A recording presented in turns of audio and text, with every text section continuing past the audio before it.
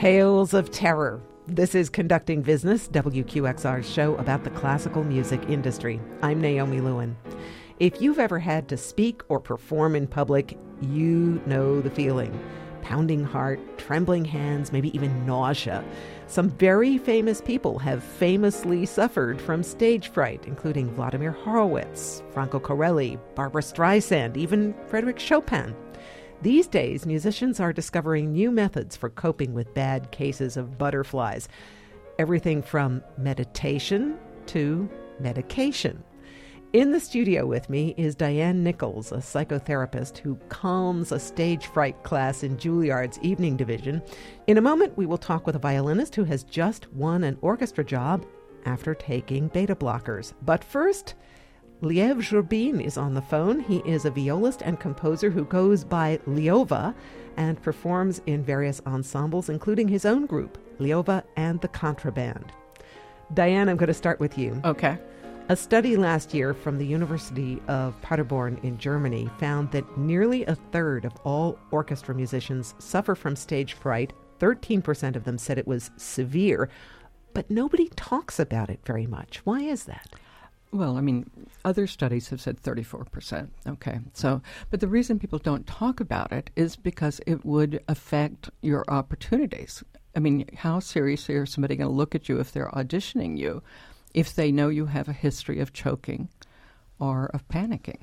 That's one reason. Well, there's a difference between stage fright and not coming through and doing the job and talking about it, but it's really that debilitating? Well, no, that's their perception. They don't want to be seen in that way, okay? But it can be very debilitating, particularly in auditions. So they don't want to be seen, that way, not among their peers either. Liova, how many of your peers, your fellow musicians, do you think experience stage fright? When I was a classical musician, this is definitely, when I played a lot of classical music, this is definitely something we talked about. Increasingly, as I play more contemporary music and I play more world music and improvised music, this is not really something that comes in. You're not playing a piece of music that everybody's heard before. You're playing something that nobody knows or something that very few people know, and that's something that, that you have an integral part in creating. When I was playing with the Absolute Ensemble, the Chris Giaffanidis Bassoon Concerto, and I was the violist in the Absolute Ensemble in Merkin Concert Hall, and there's just such moment where there's a big crescendo, and afterwards there is a big drop. And I remember this very clearly sitting on the stage in Merkin Concert Hall. After this drop, I'm supposed to come in and play this really soft, really high note, and I remember in the concert just freaking out and not playing. Okay, so how did you cure yourself of stage fright? When I was a student at Juilliard, I went to the school psychologist's office, and we talked about it for a couple of sessions.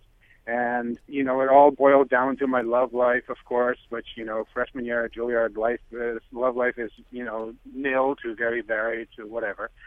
And the psychologist offered, he said, you could take beta blockers or, I don't think you should do that. And he said, bananas are good, relaxation is good.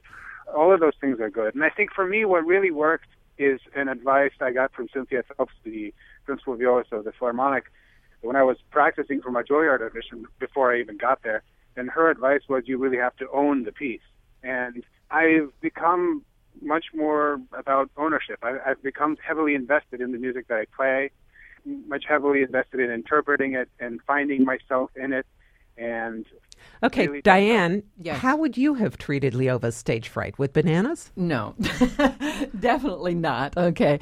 I would think maybe 45% of musicians might have underlying conflicts. Okay. So that may have to do with shame or guilt or all kinds of things. But I think the first issue that one has to look at is how to help calm down the message from the brain. Okay. The amygdala says it's a red alert. It says flee or fight. And it doesn't reference your cortex in terms of reasoning. How else may I handle this? So there's many things to do in terms of preparation that people can do. There are important things to do where you don't project a critical judge onto the audience or the auditor. It's very important that you actually do trust and own your own view. Okay, you may be interpreting the Baroque or the classical, but you have to overlearn and you have to kind of quiet yourself. I find it fascinating that the fight or flight reflex kicks in for something that basically you love doing, because you wouldn't be a musician if you didn't love doing this. Why is that? Very interesting. Ever since I finished school, I no longer have any fright. Maybe that has to do something because in school, or if you're in an orchestra, you're being judged by the conductor. You are there to interpret what the conductor wants, more or less. Ever so often you lose in a performance. Ever so often you might lose concentration and think of other things, and you might think of external elements. You might think of all sorts of things that have nothing to do with the music, and it is at those points that you begin to fail a little bit. Are you more likely to have a memory slip then, or not? I don't know. I know my music pretty well. So that doesn't happen. Okay. Well, speaking of your music, Leova, we're going to listen to a little bit of it now as we say goodbye, and thank you very much for joining us. Thank you. Thank you. Lev Leova Jorbin is a violist, composer, and arranger.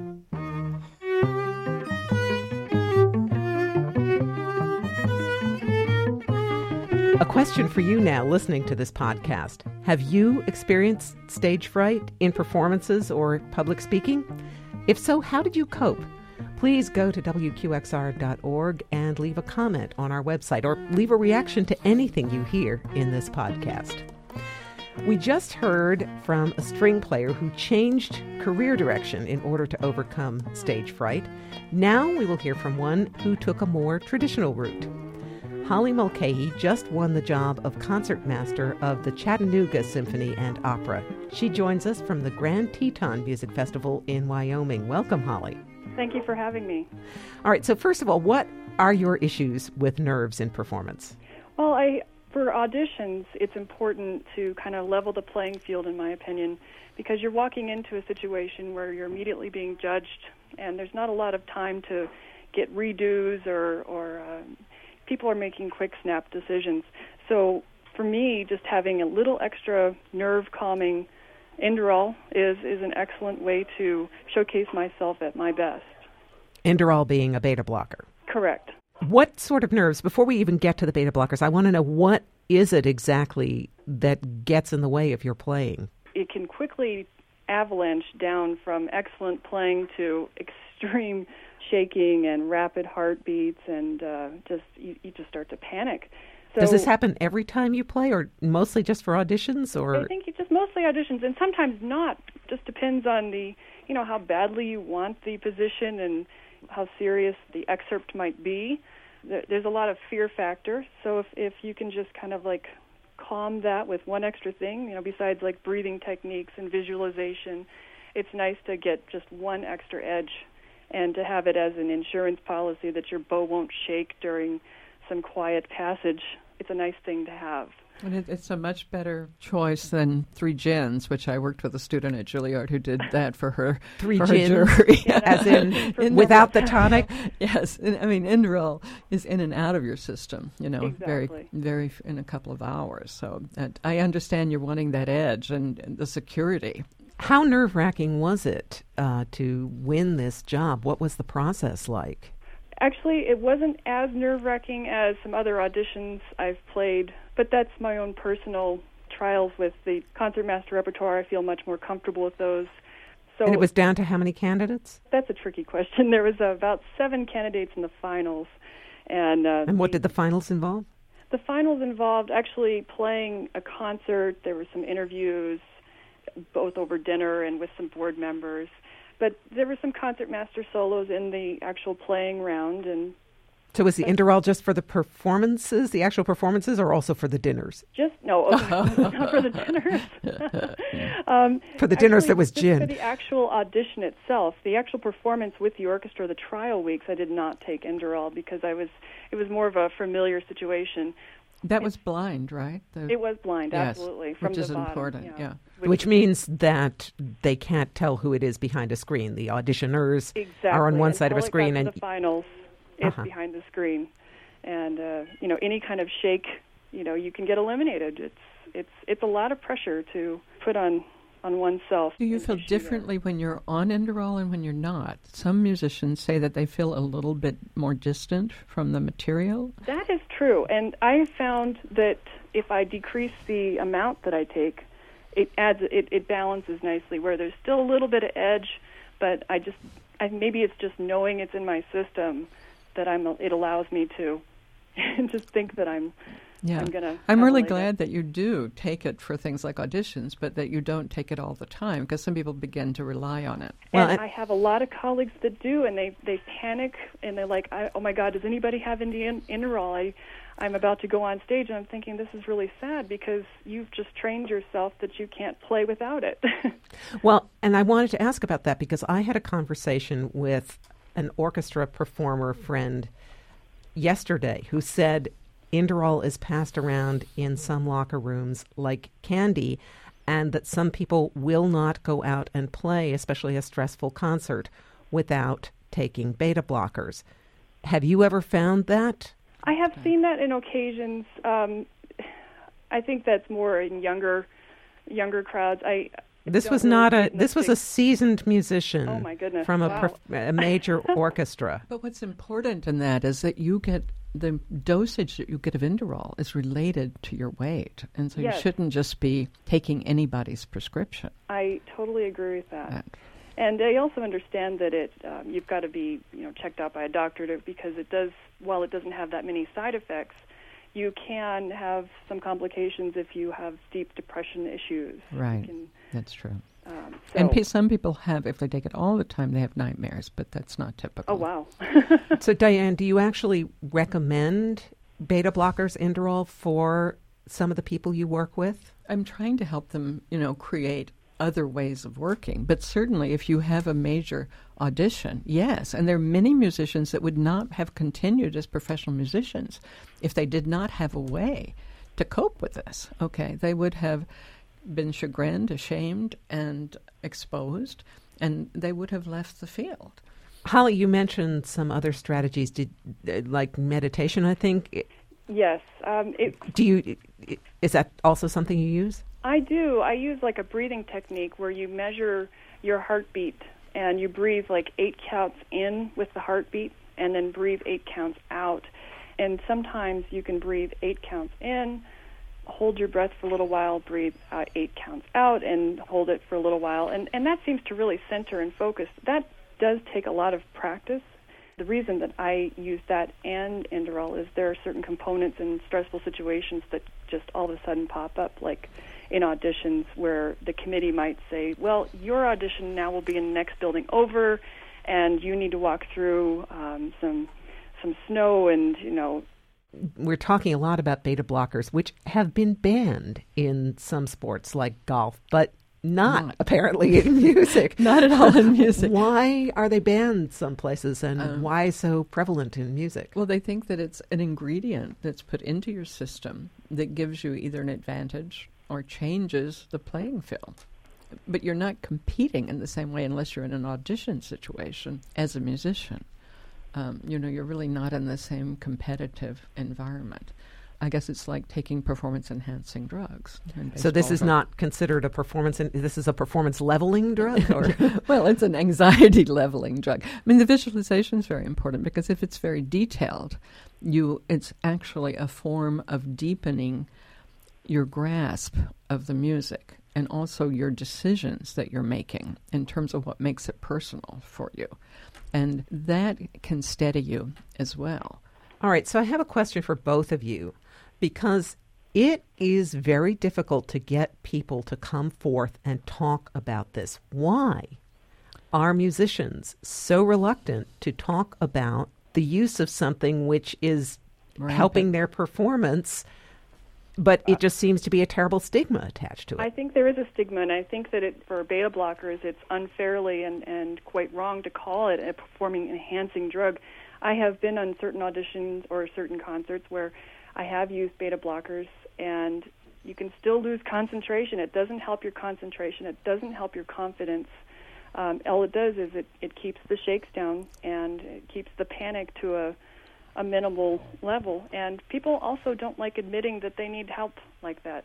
For the first few years of auditioning right out of conservatory, I did not take beta blockers because I thought that I was too proud to need assistance. But then when I'd get to the finals, of these orchestra auditions, and I wouldn't be winning. The people that would be winning were the ones that had the beta blockers. So, it's a decision that you have to make. Yeah, I think that it is a decision, but I think important to use it, but often let it go so that you know you're all right and you're strong and you're capable without it, because a dependency that's emotional develops. But there are many other ways to approaching, anxiety. I worked with a Chinese student who actually, no longer is this so true, but parents were so set on this person, having this career, that he didn't even have a friend until he was 12. Okay. And he actually, followed his teacher somewhere and developed friendship. So developing as a human being as well as an artist or a musician is very important. And what he told me was that he could play sad music terrifically, but he had tremendous anxiety whenever he tried to play joyful music. So how much would you say beta blockers are used as compared to things like alcohol, the gin factor, or marijuana? They've replaced, I think, cocaine. I think marijuana users may still use marijuana, but there's a big question of whether you have the same technical proficiency if you're using marijuana. But I think it's replaced, gin, and I think cocaine is just if people use it, they use it, not a matter of their performance. So is that... Holly, what is your experience playing in orchestras? I don't come across a lot of people using alcohol as much as I've seen in previous decades. Some of my teachers back in my conservatory days would gladly carry around a flask of scotch and take it before they would go on stage. But I don't see that in any of the orchestras that I've played in as of recently. Generally, when there are nerves involved, people just they talk about it, or they might have a beta blocker, but I don't really see the alcohol or the drugs. And that's a progression, though, that they do share and talk about it. It used to be hidden in that sense. Were there other things that you think are helpful? Did you ever have any underlying conflicts, either about succeeding or about failing or competition or shame or guilt? That whole self-doubt thing is a different component, and no beta blocker will fix that. That comes with, I think, more visualizing and confidence building and positive reassurance, and nothing can fix that but inner fixings, working on it inwardly. Do you know very many people anymore that use psychotherapy, or do you think people have moved away from psychotherapy as they've used beta blockers? I think people still, work on their psychotherapy. I think it's a very important thing. This is a very emotional field, and you take things personally, and you're extremely critical of yourself. It's important to constantly work on maintaining a positive attitude and confidence level without getting cocky. But one thing I think is important, do you find that musicians, I was telling our interviewer here that after a performance, when they're congratulated, that is not usually often their assessment of what they played. They're critical of it, and so they don't take in the pleasure of the audience? Or? That is absolutely true, and as my friends and I joke about it, we will typically go out afterwards and do a post-mortem of any concert and go over the bad parts first, the things that didn't work out, and anytime somebody gives a congratulatory point, you almost dismiss it like, what do you know? Didn't you hear that spot? And I think that's one of the most damaging things you can do, but it's so easy to point out what didn't work. But what did work, you actually have to remind yourself and work to find those. And I think that's sort of natural because you get that from your parents, from your teachers. You get the correction all the time, and so you've got that going in your head all the time of, oh, that could have been better. I just want to ask one last question to both of you, which is whether you think stage fright can ever go away, be conquered, and whether it should. Do you want it to go away completely? I don't think it'll ever go away, because the power of how the musician wants to interpret and play is so powerful. I do think that it can be managed, and careers are not devastated because of stage fright right now, because of Enderal. I totally agree. I think stage fright is a good kind of process that you just have to learn to deal with, but the moment you don't have stage fright is the moment you just don't care anymore, and I think stage fright can be looked at as healthy. It means you're very passionate and you care so much about what comes out. Negative stage fright, where you're worried about what a critic might say, or if you're in an audition situation, you're worried that you might disappoint the committee. That's something where I feel the beta blockers come in handy. But I don't think stage fright will ever go away, and I think that's probably a good thing in the big picture. This has been Conducting Business. Our guests were Holly Mulcahy, who is now concertmaster in Chattanooga, and psychotherapist Diane Nichols. Brian Wise is our producer. I'm Naomi Lewin. Thank you for listening.